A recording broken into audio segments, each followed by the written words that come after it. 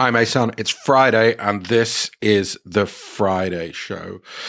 Now, can everybody please put down your cups of coffee, put down your pens, your pencils, your knives, your forks, whatever it is you're doing, because we'd just like to take a moment to laugh at Man United.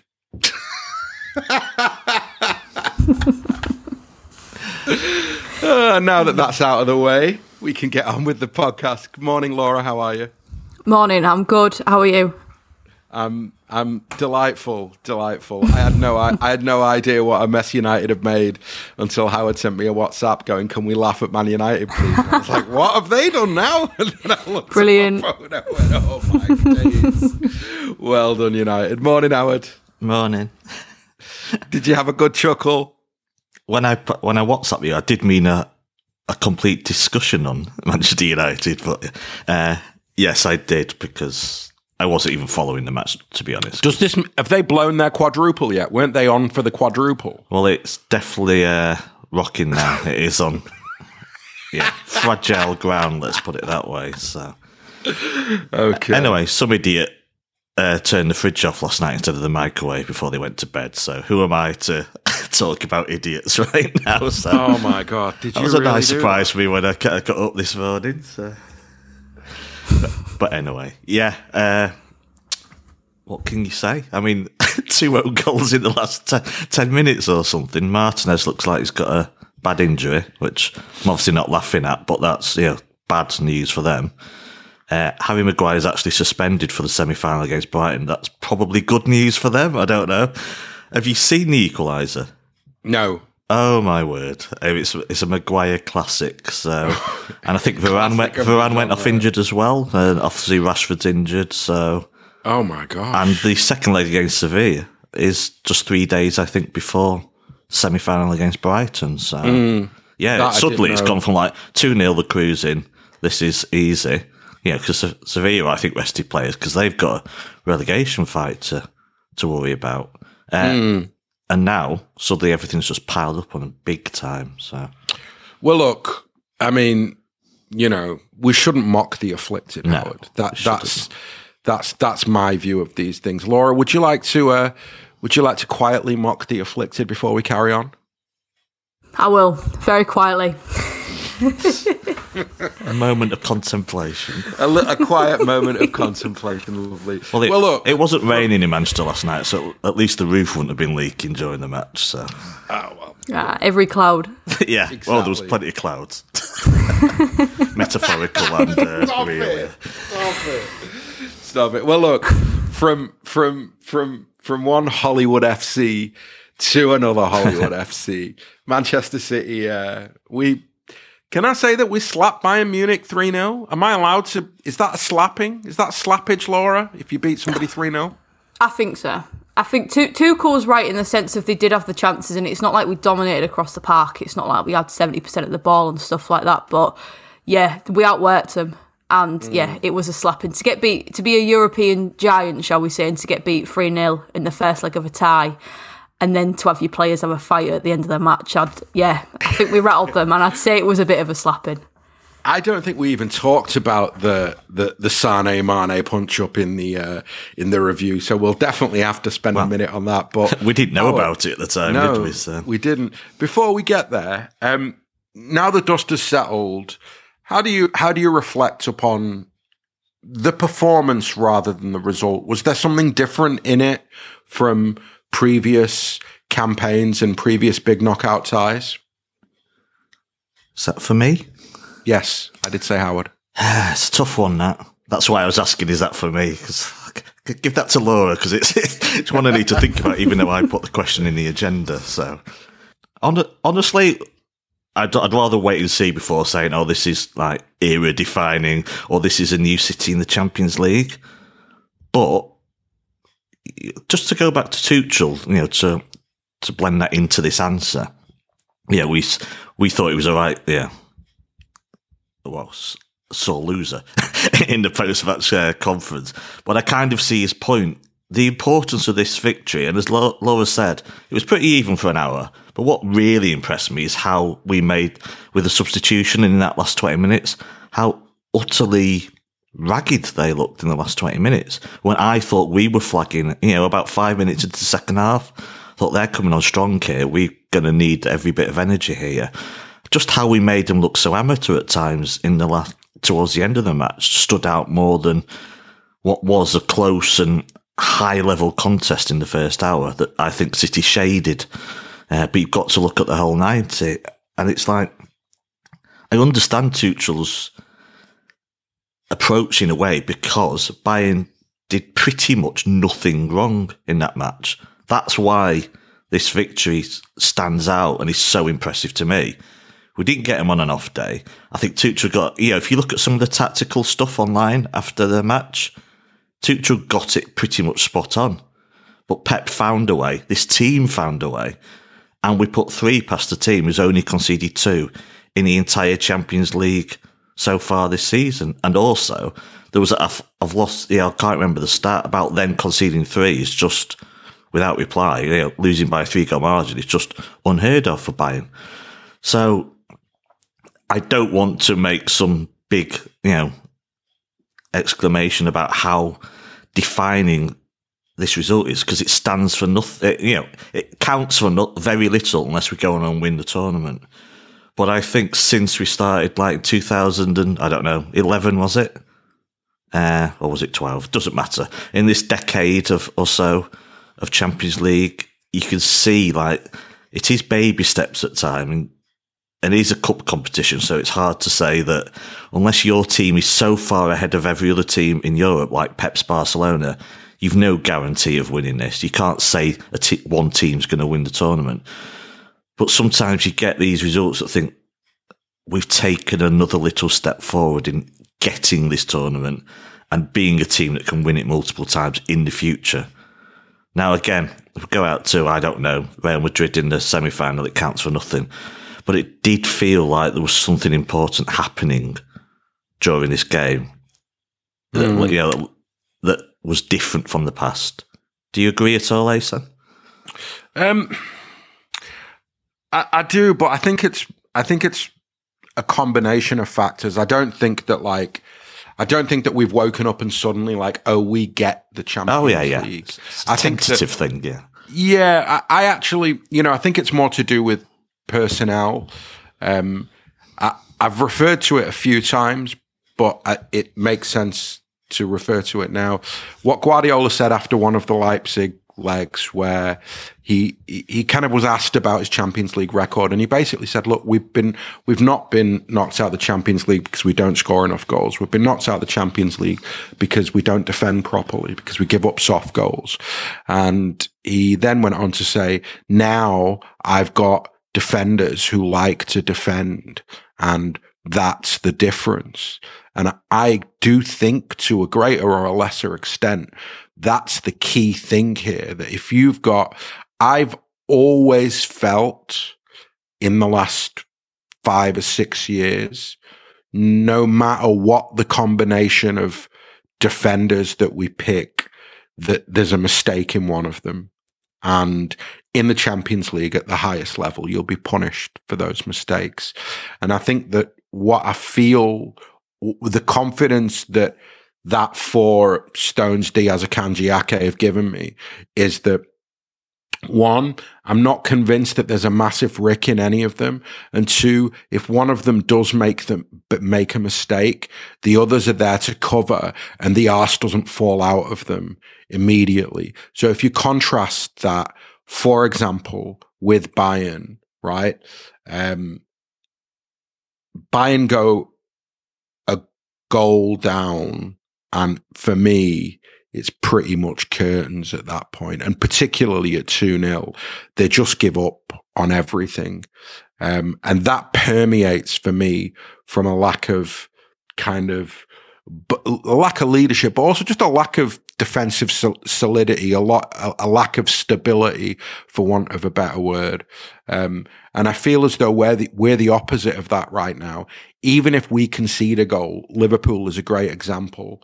At home, you concede the type of goal that you always concede against teams like Liverpool. It's the perfect excuse for everybody in the City team to just kind of begin throwing their arms in the air and for the performance to just get worse. And it's almost like we just brush it off our shoulders and go, right, we carry on because that's how good we are. And I do think that comes from a collective belief that one mistake won't lead to two and lead to three. So to go back to your original question to me, I do think that that's probably the key for me in the Champions League, is that I feel as though that collection of defenders, they're not, even if they make a single mistake, they're not going to make 2, 3, 4 repeatedly in a game and give up soft goals. Not that, I do think that we have to be careful of lumping last season into this, because I think what happens at the end of the game in Madrid is an absolute freak. It's just an absolute freak. It's not really connected to, I've seen a lot of people say City were naive, no, it's a freak thing that happens. I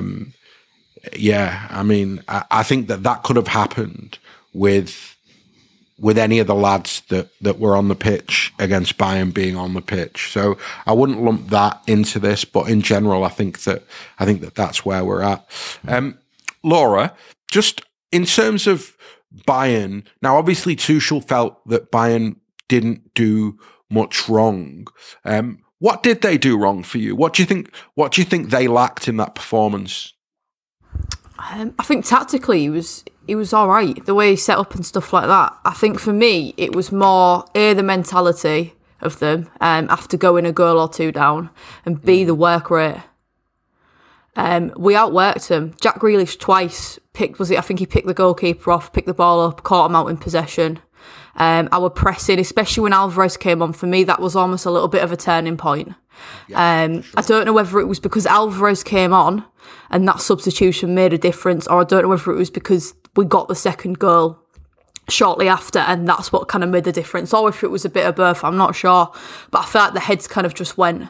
And that obviously, that shows, given what happened in the tunnel after the end of the game between Ahsan and Mane. But I think we honestly just outworked them. They looked lazy because they were still on the ball. They still had possession. They had 12 shots. I think they had 4 or 5 on target. Good attempts as well. They could have easily got a goal. Ederson stepped up when we needed him. I don't know. I think in terms of tactics, I don't know if there was much else that could have been done. It was more a case of the work rate and mentality. But if I'm being honest, I don't know who stands a chance against this City side now. If we do get through, it looks like we're going to be playing Real Madrid. We play Real Madrid. I back us against them. I can't. I don't feel like anyone stands in the way. So I feel like Bayern Munich are almost just like more victims to Manchester City at the minute, because ultimately it's like we're unstoppable, really.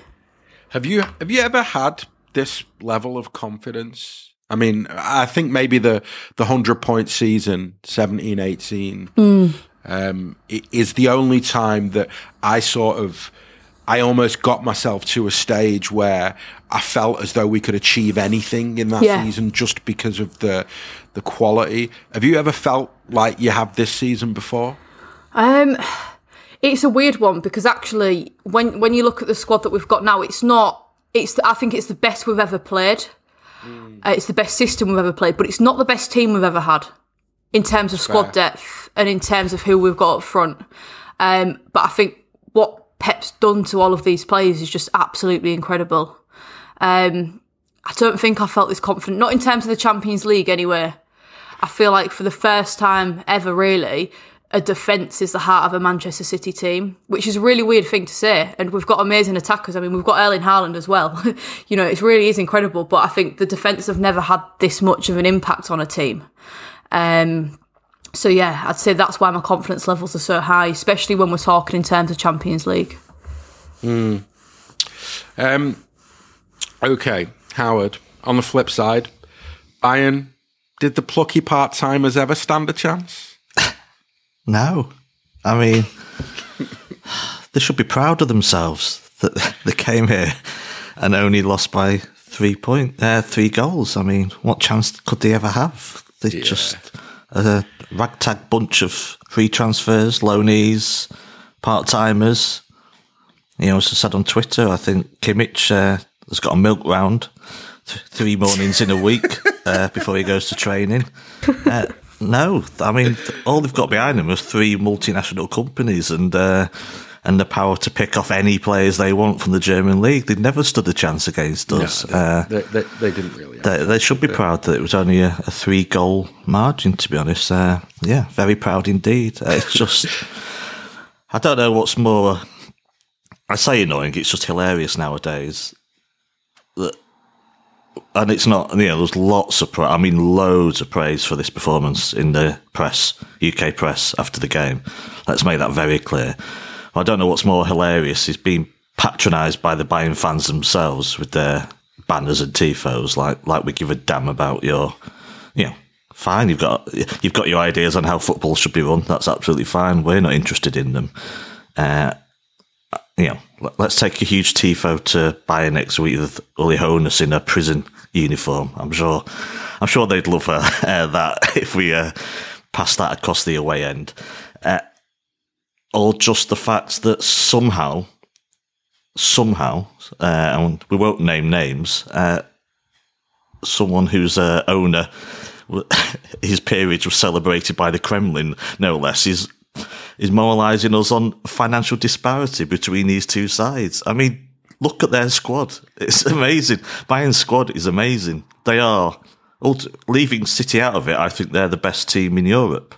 I think so. Yeah. I think so. I think that's one of the things that I think has a little bit gotten lost in the hyper. So 2 things have happened, I think. I think that there's obviously the Sane Mane thing, I feel as though has allowed people to not talk about City because it's become about, Bayern are a mess. And I think the other thing is that because of the nature of the game, because City win in a way so comfortably, but without really, it wasn't, City didn't have more of the ball. Laura's right. That is weird for City to play anybody at the Etihad and to cede possession in the manner in which they did, or to allow as many shots at Edison as they did. But I think that those things weirdly have a little bit allowed just the pure quality of Bayern to go under the radar. I mean, from a squad point of view, fine, they miss a world-class number 9 in the way that City did last season. But after that, I mean, Kimmich, Goretzka, Upamecano, De Ligt, Alphonso Davies, Leroy Sané, Jamal Musiala, Kingsley Coman, Serge Gnabry. This is, that is the elite of the elite. And you're not even talking about older, aging players. You're talking about a young, dynamic side. So it's really, it makes it even more impressive, I think, the way that City managed and handled the game. A question for you both. Howard, I'll start with you, and then Laura, I want you to think about this a little bit as well. Obviously, something feels different. Obviously, we find ourselves in this moment where the season almost feels schizophrenic in that there was a part in it where we were just like, let's write the season off because nothing's going to happen. The team are terrible. They're not playing well. The squad is too small. Everything's a mess. And we've gone from that to here. And I can't help but feel that 2 things are absolutely key and crucial to that. Those 2 things are the Premier League charges and Guardiola choosing violence, basically in terms of going, Cancelo, you're out. Laporte, you're not playing football anymore. Walker, you've stepped out of line. You sit down as well. Would you agree that those 2 things have quietly, I think, been crucial to what's happened subsequently? Yeah, I think there was a reinvigoration in the club as a whole after those charges. And with Pep struggling to get that cohesion inside, he made some big, big decisions. It's risky. Well, yeah, we're 1 injury away from having big problems in key areas, But I guess that's always been the case anyway. The players you've mentioned, we do have cover in those areas. It's more further forward that perhaps, one injury and our view on the season could suddenly change again very differently. One bad result, not beating Leicester, dropping points in the league or whatever, it can all change very quickly in football. I think that is a big part of it, but I think there's also the fact that Pep's found a new way tactically. Because you look at Laporte, for example, I think it is tactical as much as I don't think he's been a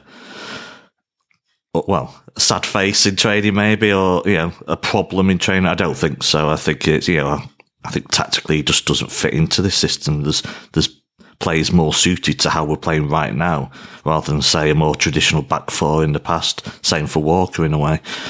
But it's weird, after the charges came after the Spurs defeat, and right then it was like, oh my God, I don't know what the future holds, at all. The problems earlier in the season could still prove costly, perhaps in the league, but that's football. He found a new way, and we look like we're pairing now. I think the brilliant thing is what this bodes for the future. So look, we could still end this season with nothing or everything. So we could, we might get an FA Cup, we might get nothing, we might not win the league, we might not win the Champions League. But I think I've seen enough in the last couple of months you get that reminder again that always, when you have a little dip, especially when Pep's around, this team are very quick to remind you of what they can achieve. And also, we're absolutely set up and primed for dealing with end of seasons. So the injury count, compared to, mentioned what United have got right now, or Liverpool or other teams, we're in this position because of Pep, because of the team behind the scenes, the whole team, and because we're used to being in this situation. So I think Pep choosing violence was a sliding doors moment, definitely. I think it reinvigorated him. It reinvigorated the players whose heads were down generally, I think, because they probably couldn't understand why the performances weren't at the levels they used to. And I think tactically he's also brought something new to the table that now, because when this team pairs, they go on that pitch feeling probably pretty much invincible. And they go behind at home to Liverpool, and it's like, it doesn't matter. We believe in ourselves that at the end of that 90 minutes, we'll still be ahead of Liverpool. Or, we can take a really strong 15, 20 minutes from Bayern Munich and then just hit back and get 2 goals and actually leave, get their heads down and leave them looking dejected. So, long-winded way of saying I pretty much agree with you, but I think there's tactical reasons as well as to why we find ourselves in this strong position right now. Laura? Yeah, I think the charges kick-started it. I've been to quite a few games at the Etihad this year, and that game, I think it was Villa that we had after the charges and stuff like that got announced. I've never felt an atmosphere like it. It was different. It was different to when I'd been there before. Violent, maybe. Yeah, no, it was nice. It was like unity. That's kind of what it felt like. So that was a turning point. But I think what Pep's done is incredible, because if you take it back to the summer when Zinchenko went, a lot of our fan base were unhappy, and they weren't unhappy because we'd lost Zinchenko. They were unhappy because we hadn't replaced him. And before he even went, we were already short in the full-back area. There was already a lot of shouts every year. It's, we need a left back. We need a left back. And then Zinchenko left. It was like, oh God, we're not replacing him. If you'd have told the same group of fans that in January Cancelo would be hopping off, you'd be like, nah, season's done. Season's finished. But Pep's then got, he's got 2 things he can do. He can turn to the media and whinge about it and say, yeah, we're losing. We've got no fullbacks. We've got no squad depth. I know a manager on Merseyside that might have done that. And complain, or he can come up with a solution and work with what he's got. And I think it's absolutely incredible. Nathan Ake, who we bought from Bournemouth, has pocketed absolutely everybody this season, and it has been incredible to watch. Akanji, we got him on the cheap from Dortmund. Ruben Diaz had a little dip, and he's kind of come back. John Stones playing like a Rolls Royce in the midfield now. It's incredible what Pep's done. It just shows that he can do anything, he really can. And I've never ever felt more confident as a result. I really haven't. I think Pep absolutely deserves his flowers. I don't think he gets enough credit. People say, City just spend big, they can buy whoever they want, that's why Pep's done well. Not at all. We didn't go and get a shiny new last-minute replacement in the winter transfer window when Cancelo left like we could have. Not at all. That's not how it is. Pep Guardiola wins games because he's just an incredible manager. So yeah, definitely a mixture of both, but I think in the end more Pep, and the fact that he's chosen violence and he's chosen to kind of put the team out that he's putting out, and he's being consistent. He's saying to Kyle Walker no, he's told Cancelo to get off. I think Pep's the heart and soul of it. I really do. I agree, and I think I think in a way, I wonder whether Guardiola's the type of character where it's not success that inspires him and invigorates him, it's perceived failure or kind of the challenge of climbing to the top of the mountain. Yeah. And I wonder whether that's almost, I feel as though there's been this kind of transmission from Guardiola into a small group of players in that dressing room. You're my next team and we're going to do this together. And everybody on the kind of fringes, anybody who's getting in the way of that, or anybody who's bringing an attitude to that kind of affects the collective, is just getting put on the sideline. And I think that it invigorates Pep. It gives confidence to the players. I think, certain decisions that he made this season, they speak to they speak to a manager who in a way was looking for solutions, but also isn't afraid, is completely fearless in his search for whatever it is he's searching for. And the decision I'm thinking about is Rico Lewis. I keep saying this. None of this happens. What's happening right now, none of it happens if Rico Lewis doesn't come into the team and does what he does from right back. Because it's only when Lewis does that I think that Pep begins to see a way through and a way for the system to work and to be incredibly effective. And then John Stones sat on the sidelines, guaranteed Stones will have been shown videos of Lewis and how Lewis played that position. And that's how he's learned. And for me, it's such a huge turning point, Lewis coming into the team, showing that he can play next to Rodri in centre mid from a right back position or just from a defensive position. And that's inspiring. It's reinvigorating. It's brave. And also, it sends a message to any knobhead personalities in the dressing room that nobody's place is safe here. Nobody gets a free ride here. If your standards drop, if your quality drops, if your performances drop, somebody will come in and take your place. So I think almost on every level, the kind of the post Premier League charges moment has just been huge. I mean, I feel as though if we win it all, we're going to have to thank the Premier League for throwing those charges out. It's the only thing we can do, because honestly, 2 days before those charges, to a man, everybody, me included, and I'm the most optimistic of optimists, I was going, it's a season of transition. It's fine as long as by the end of the season, we know what we're transitioning to. It's fine. We can have a down season and then go on to next season. Whereas now, and Howard's right, we might not win anything, but the fact that the run-in, the last 4 weeks, we're in the mix for everything. We've just put in the performance that we put in against Bayern. You can't help but be confident and feel that we could do a lot. Right. Either of you two watch Real Madrid Chelsea? I watched a bit, yeah. I mean, I don't know how to feel about the fact that it will be Real Madrid that we have to face if we manage to get past Munich. Laura, for you, do you see it as an opportunity for revenge, or do you see it as something a bit nervy? Revenge. Pep's chosen violence so far, so no, absolute revenge. Like I've said before, put us up against anyone now.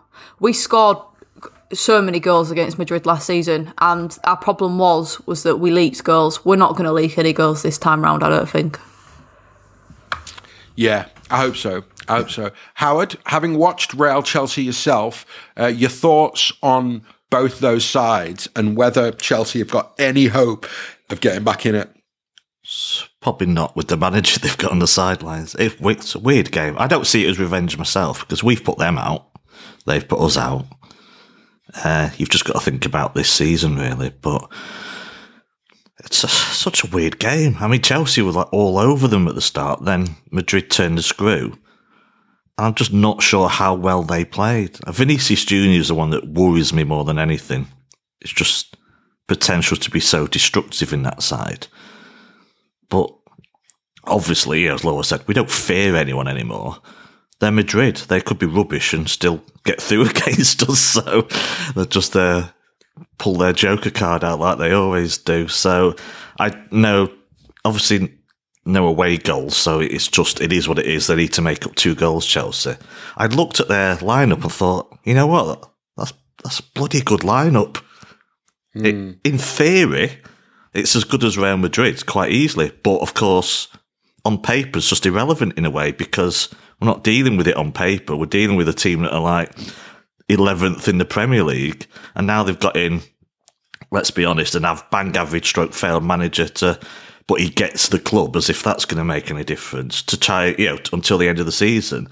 And I guess what the game showed is that they still can't get a cohesive performance out of a lot of very, very, very talented players. And I'm torn in a way because Chelsea would have been a better option, but there's always that chance that they do get something together. Because I say, like, Chilwell and James on both flanks, Fernandes in the middle, Sterling, Kovacic, I think's a great player. They've got Koulibaly at the back. There's lots of talent in there, and I'd hate the narrative as well of a semi-final against an English club. But ultimately, I think Real Madrid will be the harder option. But I still feel that if Chelsea were on it, or if they'd come up against a team that were on it, there were some flaws in that Real Madrid side, I think. But on the flip side, they've shown in the past they don't even have to play that well to get through. I mean, they were dead and buried against Chelsea as well last season. So, hey, it is what it is. And, you get past Bayern Munich and Real Madrid. They're the 2 sides I'd hate to face in the final itself. So, by beating them, you've avoided them in a one-off match. I'd rather play them over 2 legs, definitely. Yeah, so, I think better to have him in a semi-final than a final. Yeah, I think that's fair. I think Madrid will be. Look, firstly, it's not a foregone conclusion that we get past Bayern. That's my point of view. I think that you have to go there and you have to be serious about it. And if you're serious about it with a 3-0 lead, you should get through. And if you get through and you end up facing Madrid, I think that you're right. I think in a way, Vinicius is key. I do think that they're defensively a little bit flawed. I think that we saw last season over 2 legs that there will be many opportunities for City to score goals. And then I think going the other way, it's about how we handle what Madrid have in their attack. But I do think we can do it over the 2 legs. As difficult and as, it's very annoying to have to play Bayern Munich and then potentially Real Madrid. But all right, nobody can say if we get to the final and we win it, nobody can say we had an easy route. Do you know what I mean? I think we comfortably will have played the top 2 or 3 teams in Europe to win the Champions League. I think if we do get through, it's the away leg first. So some see that as an advantage, but who knows? So. I think that is a massive, massive advantage. Are you sure about that? Well, don't have a bet on it, but I have read it somewhere. I did when the draw came out. I'm almost certain I read that, but I was only thinking about the Bayern game, so I didn't give it too much attention. But gotcha. I think it's right. You don't quote me on it though. I will have a look once we're done with this podcast. Yeah. Right. Anything else that you two want to reminisce about from the last 7 days in football world or Man City world? Just that I see that Erling Haaland's our top scorer from the last 3 seasons. What do you mean? Oh, he's our top scorer over the past 3 seasons, and he's only been here for 2/3 of one season. So there's always a new Erling Haaland stat every week, is there not? So he scored more than Chelsea. He is, of course, the highest ever Premier League player scorer in all comps in a single season. Now overtaken Ruud van Nistelrooy, I think. So yeah, what can you say? I mean, really, they're just stats that stop making sense. Sometimes, don't you? You can normalise it, but there's nothing normal about what he's done this season, and he's probably got development areas as well. Yeah, there's areas where he can integrate into this side more in the future, I reckon. Oh, it'll just get better. I just think his ceiling he's nowhere near his metaphorical talent ceiling, and so this is just the beginning. This is just the appetizer, and that's probably the most frightening prospect. I think that I always felt that he'd hit the ground running in terms of scoring goals because that's what he was born to do. I think in a funny sort of way, the fact that he's a penalty area footballer more than he is a dribbler, technically, you know what I mean? Like the fact that he's just, like, in many respects, the prototypical old-fashioned number 9, I've always felt is actually counterintuitively ideal for a Guardiola team. Because the one thing that Pep teams always do is they always create a lot of chances. They always manage to dominate the football for long periods. And then what you want to marry that up with is just a volume of goals. And that's what he gives you. We would miss clear-cut chances regularly, and now we bury half chances regularly because of Haaland. That swing is a big swing, and this is the first season that we're seeing it in. So I expect I expect things to only get better from here. Just before we look forward, move on. Just your thoughts on transfers, the future, Jude Bellingham. I'm sure you've got something to say on that. Poof. Where do I start? It's been a fun week, hasn't it? Press release on Liverpool during a City match. Yeah, 2 own goals from United. It's just like, what a week! What a week. Okay, transfers. What do I reckon? I mean, again, this is just my opinion. I think that everybody probably knows that he wants to go to City. And I think that Liverpool's exit strategy was probably the smartest exit strategy for them to take, which is to go really early and go, we just can't afford that, because it's easier to do that than to continue to dance with Dortmund and with the Bellingham family with the shadow of City looming over the transfer. Because outside of the kind of giddy, there's obviously a section of the media that for profit, for clicks, it's a great story to write that Jude Bellingham loves Liverpool and he wants to go to Liverpool.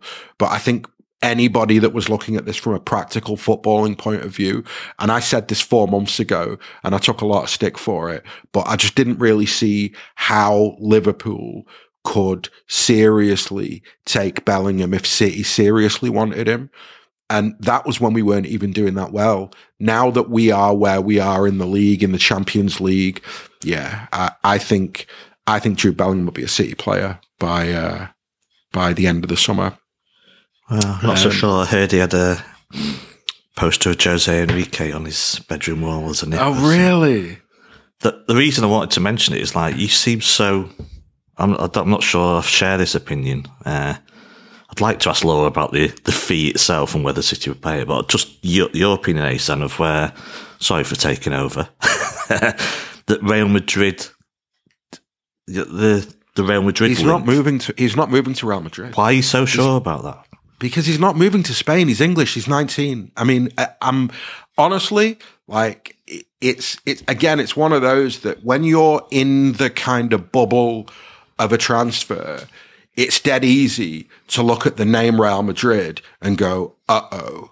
But then if you actually take one step back, how many generational, talented English footballers in the current climate where the Premier League is by some distance the best, most competitive league with the best players and the best managers, why would a player who it is widely reported, like Erling Haaland, that they are very serious about their careers, they've got serious career plans, they're not after money, they're not really after fame. What they want to do is they want to be the best in their position and recognised for that and play in a team where they're going to win trophies and basically be recognised as one of the footballing greats. I don't see it at Real Madrid.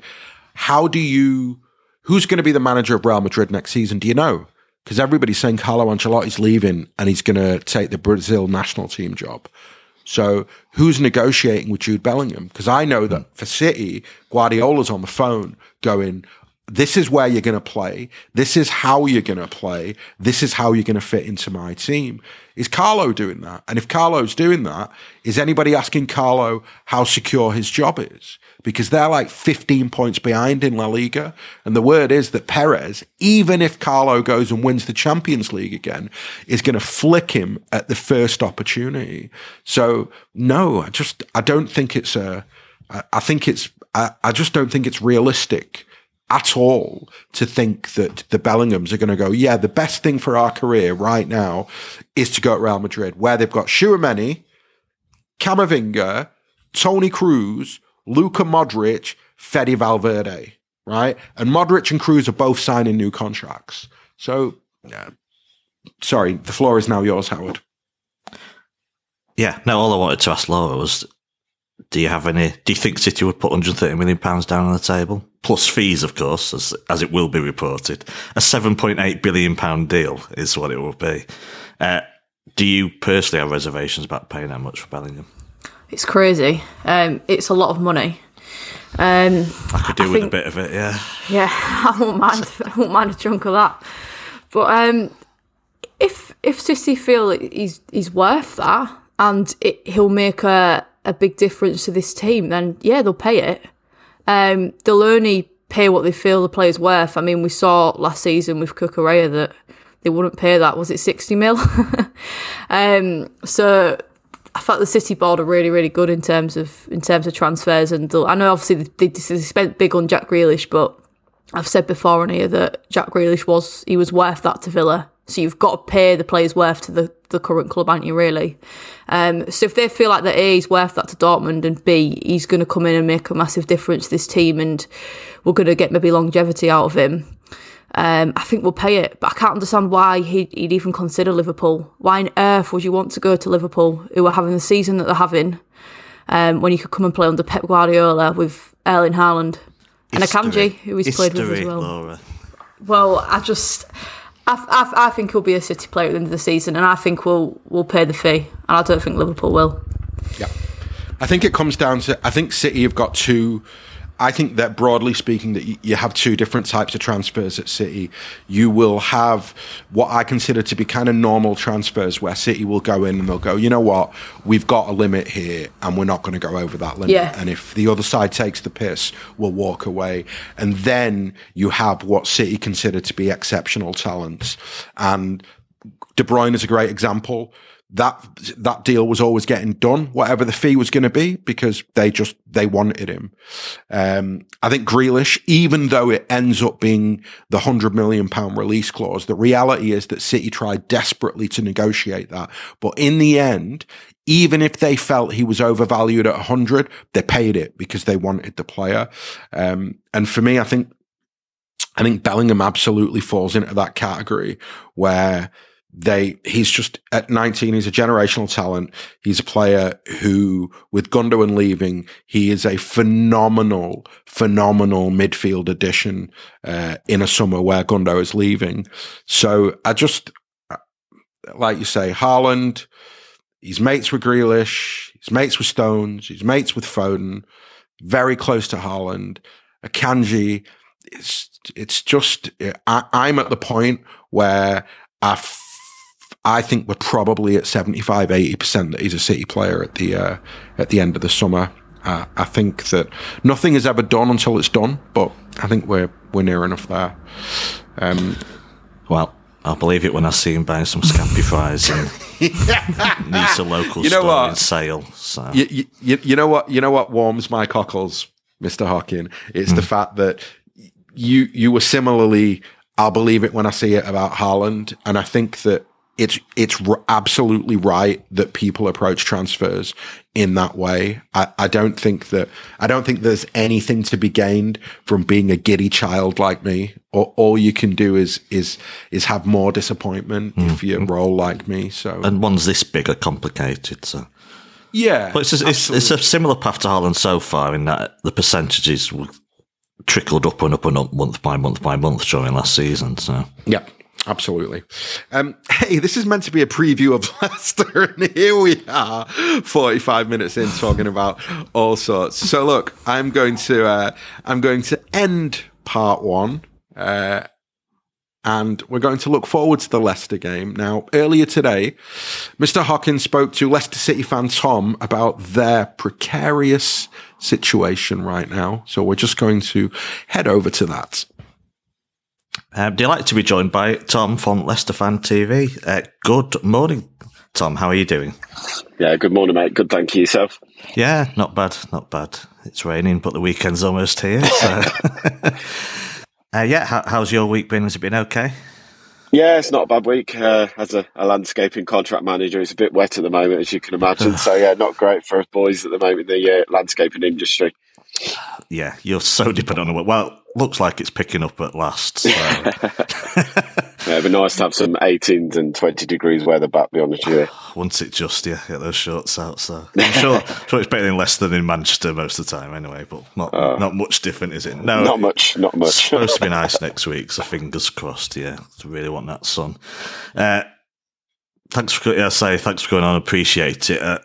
Sometimes, you can understand why fans don't want to talk about the football team. I had about 25 years solid of that. But it's fair to say, obviously we'll get to your new managerial appointment, but generally this season, it's not been a great feeling around Leicester this season, has it? It's not gone remotely how you thought it might. Let's take being a Leicester fan in general. Look, it's the same as you boys. We've had our ups, we've had our down. I've had a season ticket for 24 years. I went to the old Filbert Street. I had my first season ticket in 1997, so I've seen some good times. I've also seen the bad times, and I've also seen us nearly lose a football club. And we're lucky that Gary Lineker saved us with a consortium. So we're not too dissimilar when it comes to know how bad times can be being a football club. Obviously, this season hasn't gone to plan, and I think we all, from the beginning of the season, knew our expectation levels probably would have had to be somewhere around 10th or 12th, if I was honest, at the beginning of the season, because we'd lost some players, we hadn't replaced them with any quality, we hadn't really made any signings. The loss of Kasper Schmeichel in pre-season, literally losing in 2 days before the season start to get home to Brentford, meaning Danny Ward was the number one, and I generally don't think there was a belief that Danny Ward was a number one when the season kicked off. It was a belief we'd lost the best goalkeeper, probably within the top 5 goalkeepers in the league at the beginning of the season. So the season kicked off, and there wasn't a belief around the club. Wasn't a belief for Rodgers. He'd lost a lot of the fan base last season with decision making and comments to make towards the fans, chucking players under buses. When performances hadn't gone well. And I think he was already, his days were numbered before the season start. Obviously, then to lose the first 7 games, only put 1 point up out of the first 7 games going into that international break was not the start the Leicester fans wanted. Two big defeats, obviously losing to Brighton 5-2 and then losing to Tottenham literally 2 weeks later 6-2. In both games, keeping ourselves in it up to the half time, and then second half performances completely dropping off. There was a surprise that coming back after the next that international break, that Rodgers was still in charge. Obviously, then that another set of game going up to the World Cup, we won 6 out of 7, and we pulled ourselves away from the bottom half of the table. Set ourselves up going into the World Cup 12th, and I think it was 12th in the league, and we all were thinking, well, okay, if that's where we are, that's where we are, and we finished around that position, we'll be happy. To then come back after the World Cup, and the performances were, well, second to none. It was literally like the team at the start of the season. There was no confidence. Scoring 2 own goals at Anfield really summed up the season in whole from going back after the World Cup. And there just seemed to be no passion. Obviously beating MK Dons in the Cup, only just beating Gillingham in the first round the third round of the FA Cup, our first, game of the FA Cup for this season. Literally only just beaten them was a bit of a wake-up call to Leicester fans that something wasn't right. And then, the defeats just kept coming, and obviously I was at the home game in Blackburn, beat us in the Cup. Again, the decision-making from the manager was questioned because of the team selection, and Brendan really had lost the fan base, and, I was fully expecting Brendan should have gone after we lost to Southampton away. A rivalry at the time that we were in the bottom 3 with them, and they just dragged themselves within 2 points of us instead of us moving away. For Brendan then to have another 2 games before he got sacked was a bit of a joke from the club, and it's really taken the toll now where we are going forward for the remainder of the season that the pressure is completely on us. Yeah. Going out to Blackburn in the Cup, you've just triggered some Stuart Pearce memories for me, so thanks for that. Brendan Rodgers, I found him such a hard manager to define. I mean, City, there were a lot of press reports, about a year or 2 ago that City were interested in him. Was a Pep successor if Pep didn't stay. Sometimes I think he's brilliant. Sometimes I can't decide. I guess that sums the guy up in a way. He obviously knows his stuff. He's done some brilliant stuff at Leicester, but then you always seem to tail off in seasons as well. Is it difficult to define his time at Leicester for you as a fan? I'd say his first 2 years, even though, and I'll always say we bottled the two top 4 finisher, because finishing 5th both times on the last day of the season, obviously, with the amount of points we'd had and no one had lost Champions League space from those kind of points, is really, it hurts because how good the football was. And it's probably after we went on that run of the most wins in the league, we won 9 games in a row, I think it was. And then suddenly we just fell off a cliff. We drew at home with Norwich 1-1. And everything just seemed to, from that point in that season, 2 years ago, 18 months ago, it was just a turning point for the club. When I spoke to Liverpool fans and they said about Brendan Rodgers, he'll be right for 2.5 years, and then you'll see the players will get bored of his football. And it generally feels like that's what happened. The players basically got bored of playing the football he wanted to play. He tries to go too possession-based. We hadn't got the players to do it towards the beginning of the new season. Well, not last season before.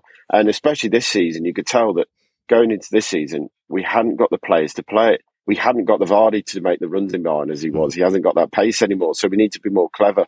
But generally, I think to sum up Brendan's time at the club, obviously we thank him for the FA Cup. It's the first one in our history. Yeah. We thank him for getting us a Community Shield. It's the second one the club have won, and it's been a long time coming.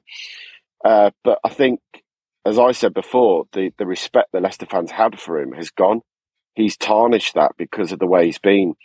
Arsenal away at the beginning of the season, I think it was 4-2 we lost. In both games, we'd come back within a goal difference, and within 30 seconds, we'd given a goal away. And he came out after the game and he was starting to blame the fans about, the fans need to get off the players' back when we're passing out from the back. They're getting too nervous all the time. And hang on, we're getting nervous because we can see that mistakes are happening every single game here.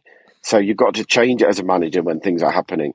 But that was the downfall with Brendan. He has one plan, and if that plan isn't working, he's too scared or too stubborn. And that was being the thing, the word I'd use with Brendan. He's stubborn. He won't go and say, with 20 minutes to go or 10 minutes to go to a centre half, like he signs, Harry Souttar. Go and stick him up front. He's 6'2". He's Peter Crouch, basically. Go and play up front, mate. Go and get away from the back four. We're going to go gung-ho. We need to get something here, even at 1-0 down. We know it'd still be passy.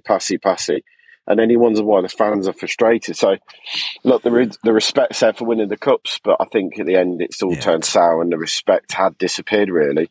Yeah, I did put in the notes, fair sacking, or was he not backed in transfer market? But I think you've answered that question already, that it was definitely time to go.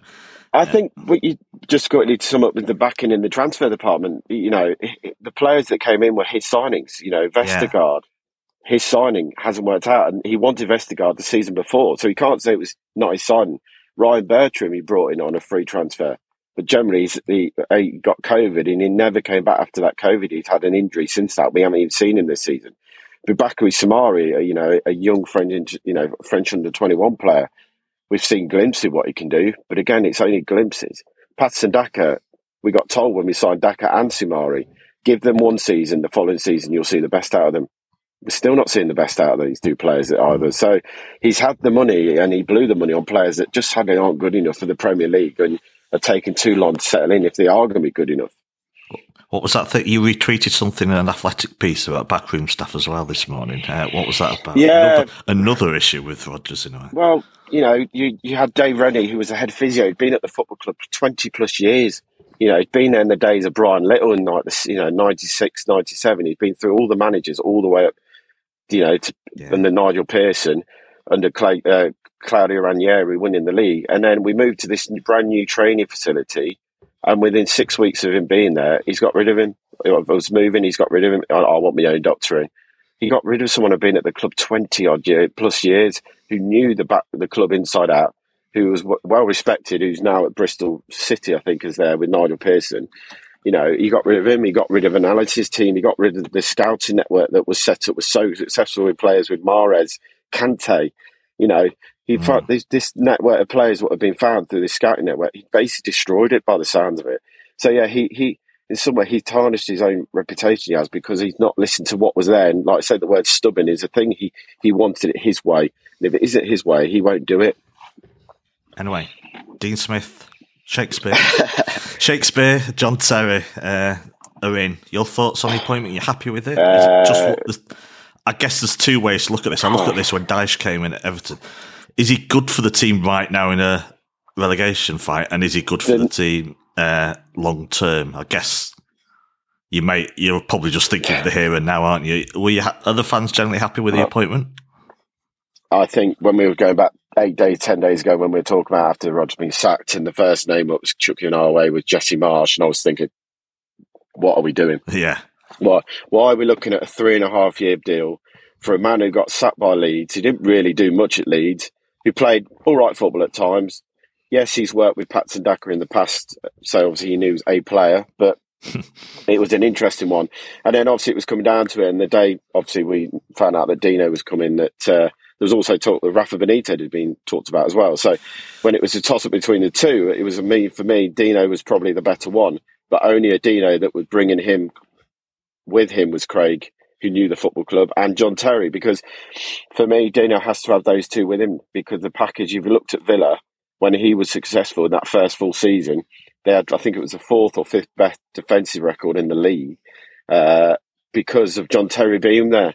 And as soon as John Terry left, Villa started struggling, and then obviously that was the end of Dean Smith's time at Villa, because he got sacked after that about 5-6 weeks after John Terry had gone, because the defence record completely dipped off. So I look at the moment, I think it's the best of the best bunch what you were going to get anyway. But on the fact that we got Craig Shakespeare, who knows the club, and John Terry for that defensive side of it, and that is the biggest thing for us, shoring up our defence. Look, we're not getting hammered every week, but we're still conceding goals and we're not scoring. So if you're not going to score goals, you've got to try and keep clean sheets to at least get points on the road. So bringing in John Terry was a massive, massive thing for me. And it's something that we're being too good at this season. We're too good at being nice. I looked at Bournemouth last weekend when we lost them, and they were doing the dark arts of football, wasting time, going down, chucking the ball away when they could. And I'm thinking, you're not watching what these boys are doing. And every team's doing it, but we don't. We're too nice. We don't, we're winning 1-0, we'll get a throw and we'll take it really quickly. I'm like, kill the time, slow down. And hopefully, John Terry will come in and rub off some of the dark arts of the game from even when he was playing. He knew how to kill time. In a winning position, go down, waste a couple of minutes, take the pressure off you. Bournemouth did brilliant last week, and we don't. So I think with the three of them coming in, the Dino factor is in the passion, the commitment, the drive that he will show, and the manageability. You got Craig Shakespeare, is probably one of the best coaches in the country on his day, and that's why he got picked to go for England under Sam Allardyce, because he knew how good a coach he was. And John Terry's expertise in defensive organisation skills, I really hope will be the kickstart to our season. And look, no other way to do it, but it would be Leicester to go and get a win at the weekend, just because that's the way we do things. Lose to Bournemouth, but then go and get a point, or even 3 points at the Etihad tomorrow, because that's Leicester City and we've done it all our lives, and that's all I've seen Leicester. And we lose to someone we should be beating, and then someone we should be getting hammered by, we go and suddenly get a surprise result. And with the return of Shakespeare, at least given me a title for this podcast today. Anyway. Just not decided which one yet. All's well that ends well. Hopefully not a comedy of errors. That's enough punning for now. After City, you've got Wolves, Leeds and Everton. To state the blindingly obvious, there's 3 key fixtures for you to get out of this mess, isn't it? Oh, yeah. Wolves is a massive game. That home game to Wolves after you boys that weekend is massive for our season to turn around, depending on what we get tomorrow. If we could get a point tomorrow, it's a kick-start for me, and it probably gives that players a little bit of lift. But that going into that Wolves game, they will know that do or die for me. You've got to beat Wolves at home. You've got to beat Everton at home. And, Fulham in between that is another game that we should be looking at, because at the moment, Fulham without Mitrovic don't seem to be the same kind of team, and they seem to be, sadly now, knowing that they're not going to get in Europe and they're safe for another season. So some of their players seem to be on the beach already. Let's talk about the game on Saturday then. Dean Smith's giving his first press conference. You've got Ricardo's out again, is he not? Hamstring. Oh, don't, mate. Story of his life, is it not? Yeah. Such a waste, such a shame, really, into his injury record. Harvey Barnes out. Tillman's back in training, but hasn't trained much, so I'm not sure he'll start. With that in mind, has that dampened your confidence even more, though the players that are out as much as anything? I mean, Ricardo I feel sorry for, but again, I've always got How can you not? Yeah. Oh, mate, probably at the point of before he got injured, he probably was one of the best right backs in the country, probably in Europe at the time. He was flying, and can understand why big clubs are sniffing around, thinking end of the season you could see him leave. Obviously, then he got that nasty ACL against Villa at home, and he's never recovered. Every time you think you're getting fit, he's back 4 or 5 games, another injury. And then obviously the start of the season we played at home and no one was around him. He kicked the ball and literally went down on the centre circle, and that was his season over with a rupture to Achilles. And you're just going, he's not getting any look. Obviously losing him and then Harvey Barnes, it's really hampered our win positions in theory. We haven't got many winners as it is. Obviously Tete's come in but hasn't, bar the Villa game and sort of patches, hasn't really lit up what he can do. But again, I do question, is that him not doing what he can do, or is that Brendan Rodgers holding him back and not wanting him to go forward too much because he's too nervous about what's happening? This is where Dean Smith factor comes in, that I think he will say, yes, we'll have a structure, but when you get the opportunity, from what I've seen and some of the video I've seen, he's very quick about the transition and getting the ball forward as quick as he can. And we all know how quick Tete can be. I've seen it. He's lightning when he moves. So Tete probably will get a start at the weekend, obviously, because you've lost the pace of Barnes. And you boys know about Barnes. He's scored enough times against you over the years on that left-hand side and getting down there. But look, I go into the game with still a confidence, but more confident than I were last week, because I feel now, no offence to Mike Stowell and understanding, they're coaches, they're not managers. You've now got a setup that can actually coach the team and how to give a plan. How are we going to go into this game against Man City and try and get something from it? And I think they'll come with it will be defensive. I think it will be a defensive plan from us. I don't expect anything less for it to be defensive, but I think you now have that little bit more faith going forward that he will say to the boys, when you go. Don't be scared to go. If you're going to go. If we concede, we concede. But we've got to try and take our chances when we get them. So I'm still confident. I would have liked to have Barnes fit, but I think we all knew the chances were going to be slim. And then obviously if Thierry Ricardo's out again, it's just same old news really, sadly for him. Yeah, it's hard to say, hard to predict what team's going to be picked when you've got a new manager. But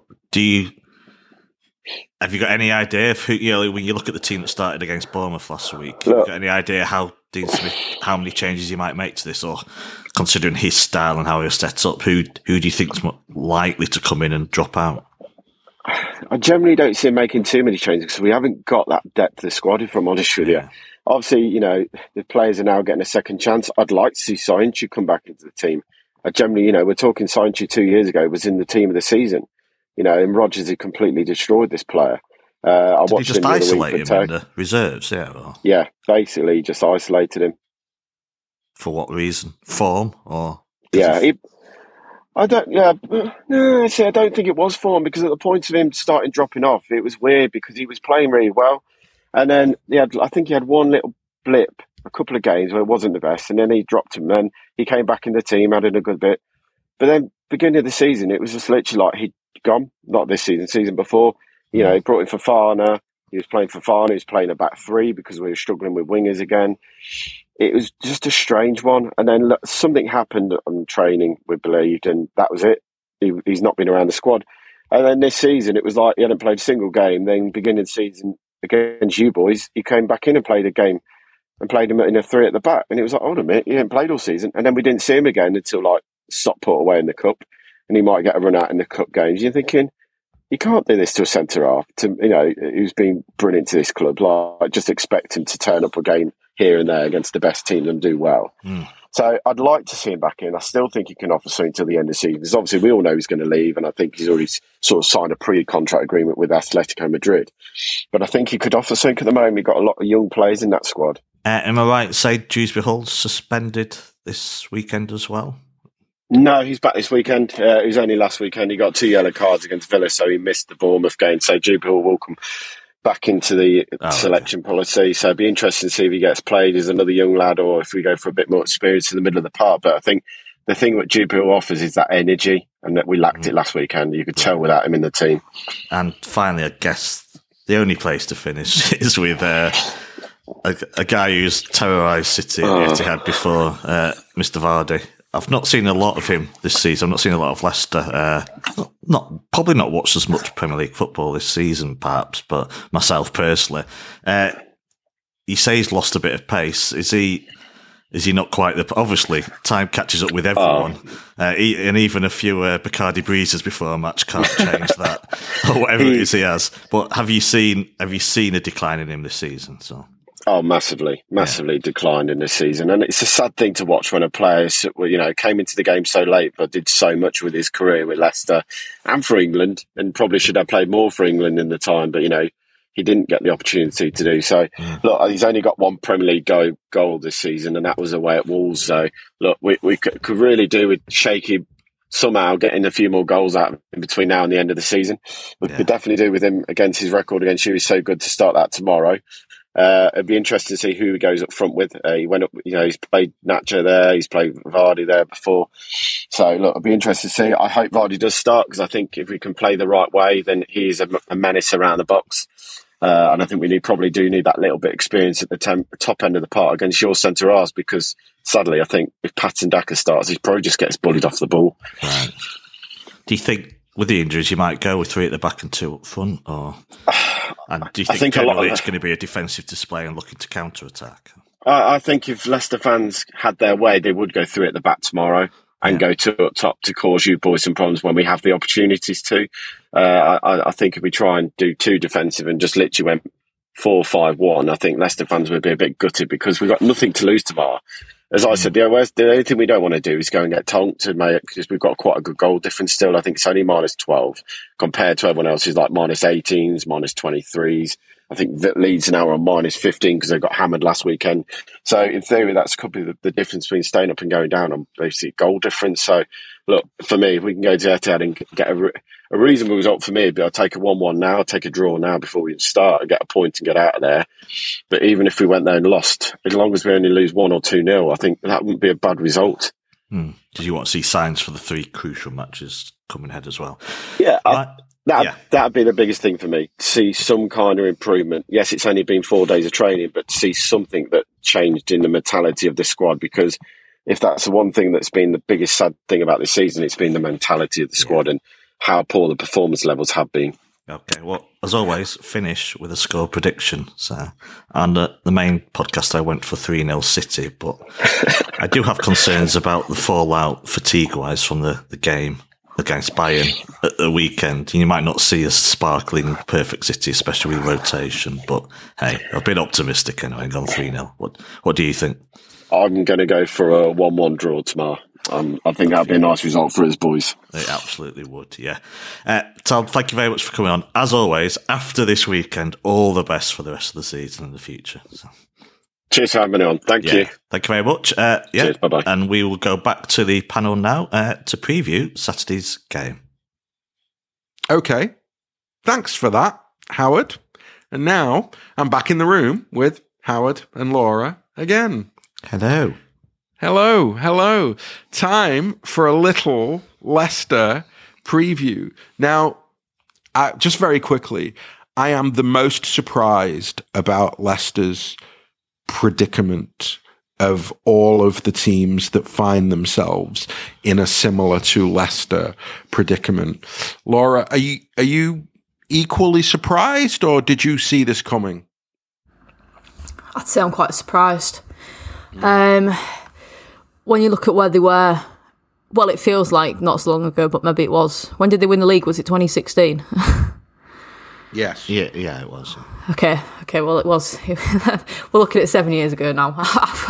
It seems like it was yesterday. But yeah, the downfall I'm going to say that they've been on is, it's a bit of a weird one. They wouldn't have been, at the start of the season, they wouldn't have been one of the teams that I would have put down there, scrapping for relegation.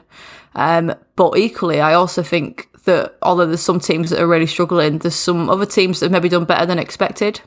You're looking at maybe your Brentfords, for example, your Fulhams. Maybe Fulham would have been a team when they first came up that I'd have maybe put to be a little bit lower in the table than where they are. I'm surprised it's Leicester.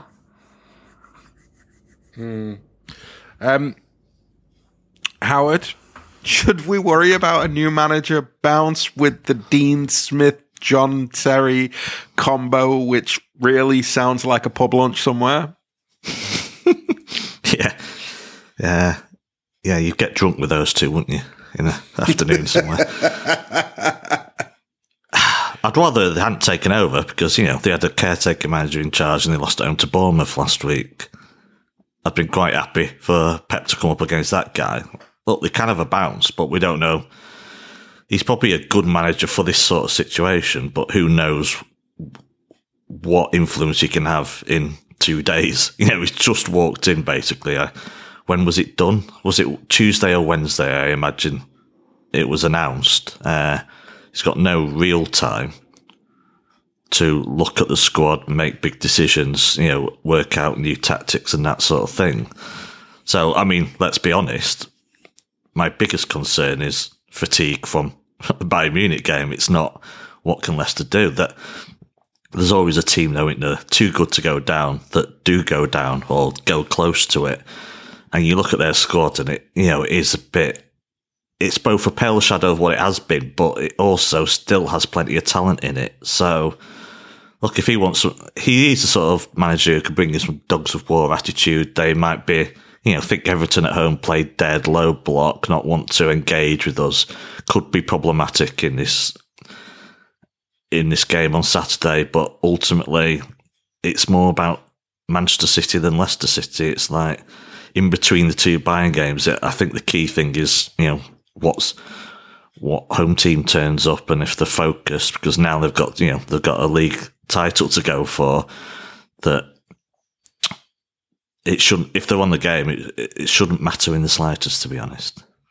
I think the big thing is, from a City perspective, is really just team selection and how do you rotate. But the one thing I would say is that Saturday to Wednesday gives you a lot of recovery time, even if it is an away game. So I'm not convinced that we'll see the kind of rotation in the past, maybe, that we've seen in between Champions League games.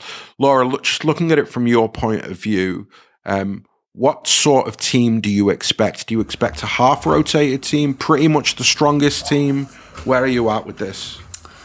It's an ongoing debate in my head, to be honest.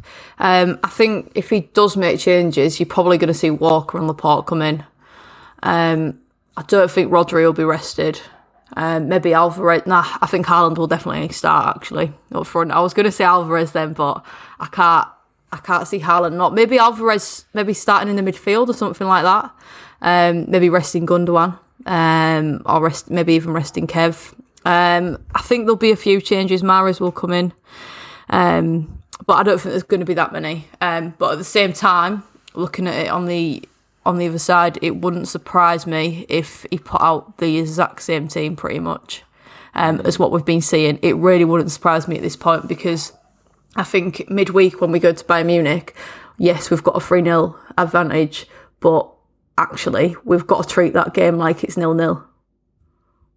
It's only half time, because if Bayern get a couple of early goals, or even one early goal, say, and build a bit of momentum and stuff like that, and we look off it, you don't know what can happen. So I think you need to maybe bring a couple of players in for Leicester to keep it fresh, but I don't think there'll be too many changes. Can you see, like, so for example, do you think? I think he could swap KDB for Alvarez. Considering the impact that Alvarez made when he came on. Yeah, I can see that. I think as Alvarez played in the midfield before, I feel like he has, and I feel like that's the fair swap, because obviously Kevin plays that kind of cam role. Alvarez can play that. Alvarez also brings a lot of energy as well, which I think we need. And then I think if you've got Alvarez in there, you can maybe rest Bernardo Silva, because that kind of replaces Bernardo's energy, and then you can have Mahrez right wing again. So I think that would work quite well. Yeah, I would go along with that. Howard, does that make you nervous? Make you edgy? I think 3 changes is the maximum that I could be comfortable with when you rotate players. So if it went to 4, maybe not. I think Kevin De Bruyne is the obvious one for me. Now, he came off tactical reasons, says Pep, but he was... There is talk that he was feeling something, or I don't know. Did he stretch, or was it ankle or knee or something? Don't know, to be honest. I could see it being totally sensible to give him a rest before the second leg. But again, as always, we're not at the ground. We're not on science sports stuff. We don't know the fatigue levels and who's in the ambers, the orange zone, the red zone, or whatever. So I guess decisions can be made on that. If everyone was 100% fresh and fit, there's very little reason to change much. Mahrez would come in, and I could see Alvarez coming in, because it's you're hardly weakening the team if you bring him in, to be honest. And he can play with Haaland, as we've seen in the past. So you could bring Walker in, you could bring Laporte in. Again, it's not the gap to the second leg that I think the decision will be made of. It's how the first leg has affected players. Yeah. So if there's anyone showing signs, you do not risk them. We have to win this game. It's, what Lloyd would call a must-win game, of course. But of course, we've got options that doesn't really weaken the team. The big danger is that you ruin the rhythm by multiple changes, as we've seen in the past. It's not the fact you've made the team super weak. Leicester themselves, Tielemans out injured, and Harvey Barnes is injured. And he's a dangerous player. So whoever you put out, you would expect to win this game comfortably, on paper again. But you don't want to change too much, because right now, we are just purring perfectly in the system, the understanding between the players, the structure. The number of goals we've scored in the last few weeks is just obscene, ridiculous. So you don't want to upset that too much, I think, but there's room to make a couple of changes, and I guess you make that decision not on form, because everyone's playing well. You make it on which players will benefit most from a rest, and who are you putting at risk of injury if you do play them again. So, couple of players, just very specifically, Calvin Phillips, Aymeric Laporte. And in fact, I'm throwing Walker in there, right? I think that Walker, Laporte, and Phillips are 3 players who, for their pedigree, for their value, for the amount that they actually get paid every week to kick football around, they should be ready for this game, because they played very little football recently. Howard, can you see any of those 3 getting in? I can see 2 of them, yeah, absolutely. I don't think we're weaker if Laporte comes in or Walker comes in. Though, again, you might have to change the structure, the system. So, I'll be honest, if it's a game we must win, I'm just still not confident. I mean, Rodri, he's untouchable, and he's a machine. So, if he is fit, there's no reason to rotate him. He's just a machine. And the bottom line is, Calvin Phillips is not an able replacement for him right now. So that's the one that would worry me. If I saw Calvin Phillips being a Rodri out, hey, it should still be more than enough with the rest of the team to win this game comfortably. But it would still give me a little wobble, I think, to see that. He's obviously capable of being a member of this squad. I thought it was a really good signing. But right now, in this moment, I want to see Rodri play every game if he's fit and available. He's that important to us, and he's playing on such a level that, it would always worry me. He's probably our most important player right now, Yeah. I agree with all of that, but the one thing that I would say, and actually, Laura, I'd be interested in what you think. I'm not sure that Calvin Phillips is good enough to play for City if he can't. I mean, Leicester are objectively on form, maybe the worst team in the Premier League, along with Southampton. Yeah, and I just fear that if in between two massive Champions League games, when you're playing the worst team in the league, if your man can't get a game of football, he ain't good enough to play for City. Laura, am I being harsh if I say that? Potentially. Only because I think this season's been a bit of a write-off for him. Obviously, he had his surgery and stuff like that. And we were also very much out of form before the World Cup. So as a result of being so out of form, we've then had to come back and we've had to pretty much treat every game like a final. He's not better than Rodri. He's not even close to Rodri. But it's not like if we played him, he'd probably go out and do the job. I'm not saying he'd do it as well as Rodri and I wouldn't be as confident, but we won't know unless we play him. But I think that's a risk that at this point in time, because every game is like a final, Pep can't do that. We have to go with Rodri. I think we might see him at Wembley. We should see him at Wembley. That should be a game where Rodri, in my opinion, should be rested. The only kind of saving grace we've got really is the fact that now Stones is playing alongside Rodri. Maybe it just takes the pressure off Rodri a little bit in games at times because he's got Stones there, hasn't he, to partner him. So maybe that helps in terms of Rodri's fitness. But in terms of Phillips, like we don't know until he gets a good run of games. But to get a good run of games, we need to be in a position where we can kind of take that risk. And at this point in time, at the business end of the season, it's not the time to be taking them sort of risks. Which is rubbish in a way because, like I've said, if he started in CDM, I'd back him. He should and he would be able to do that job against Leicester. But I think it's not a fact that he can't. It's the fact that A, that he's not got that match sharpness and match fitness because he's not been playing, and B, every game's a final. So we've got to put realistically our best team out. It's like we couldn't go and put Sergio Gomez at left back.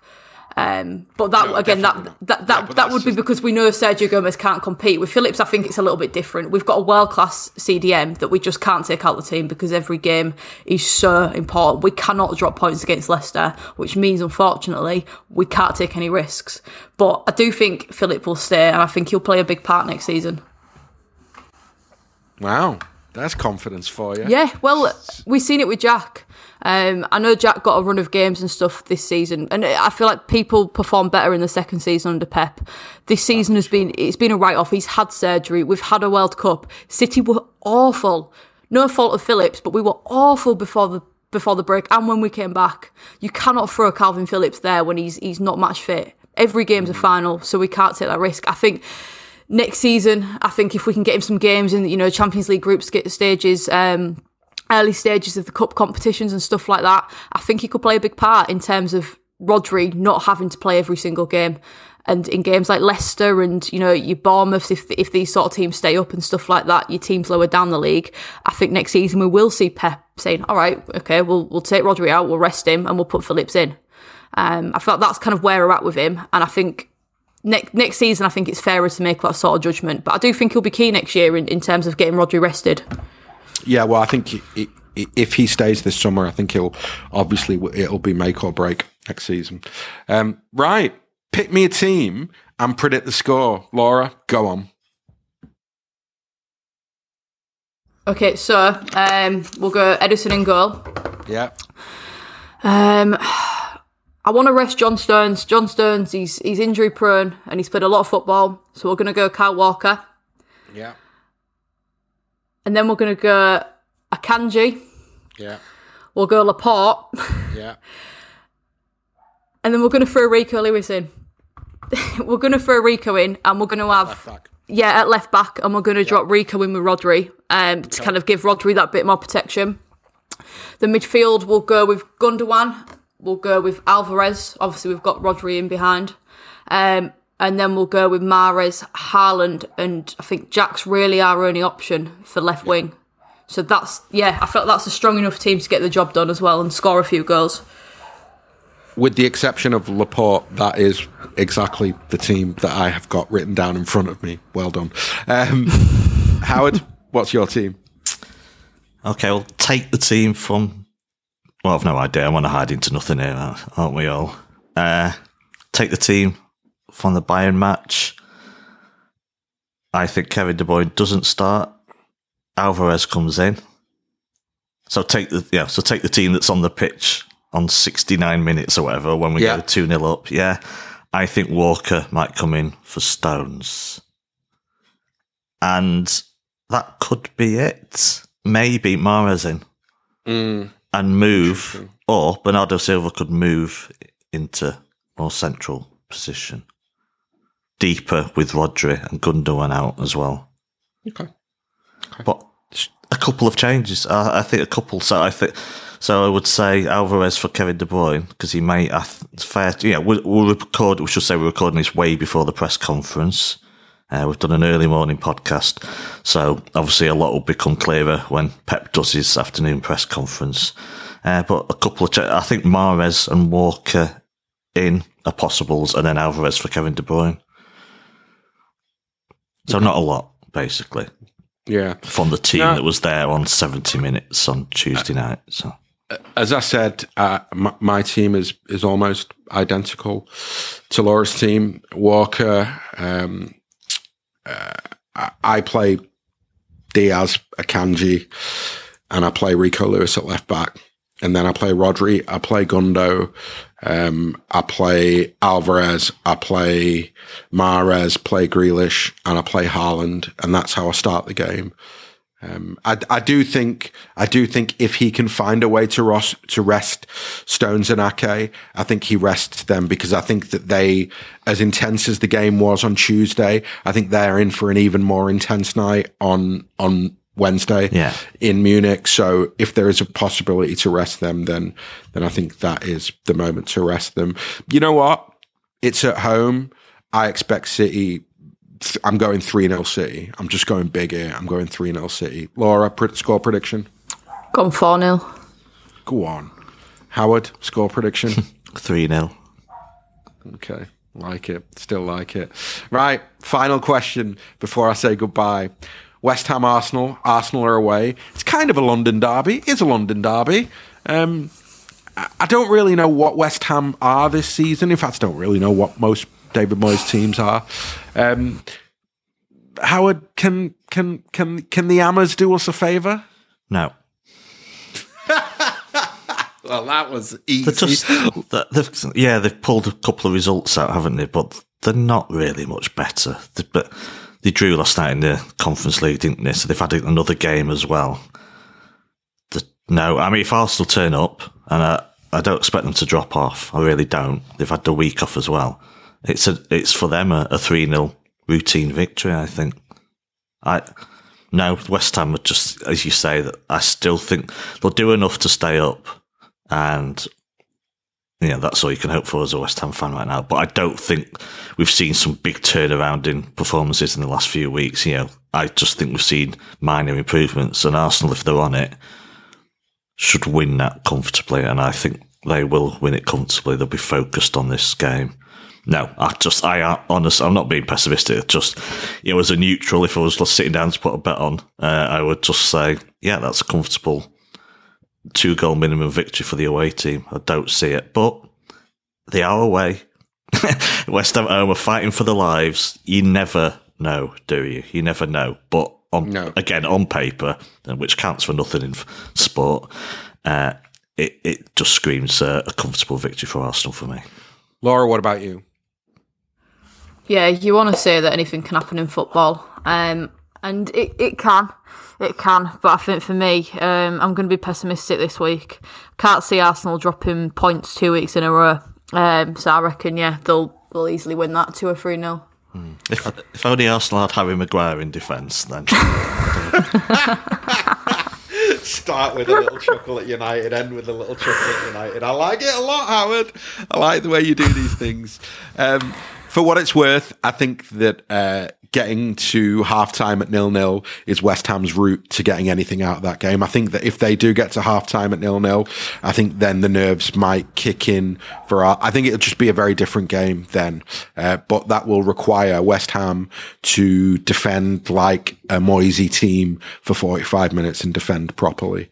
And I think David Moyes' general record against the top 6 is just truly, truly appalling. Yeah. So, it's appalling, isn't it? Yeah, it is appalling. Right. Well, that was the Friday show. Laura, thank you very much. Thank you very much for having me on. It's been a pleasure. Pleasure. Mr. Hockin, thank you very much. Thank you very much. Really enjoyed that. To everybody who listened, don't forget, if you like what we do on the Friday show, go to our website, sign up to the 9320 player. We do hours worth of podcasts every week, and we'll be doing loads of them next week as well. There'll be a Bayern preview, a Bayern review. We do a regular series called The Market on the transfer market. We are definitely doing a show next week as there is a lot happening. So head over to our website and sign up if you're interested in that. In the meantime, be safe, be well, and as always, up the Blues.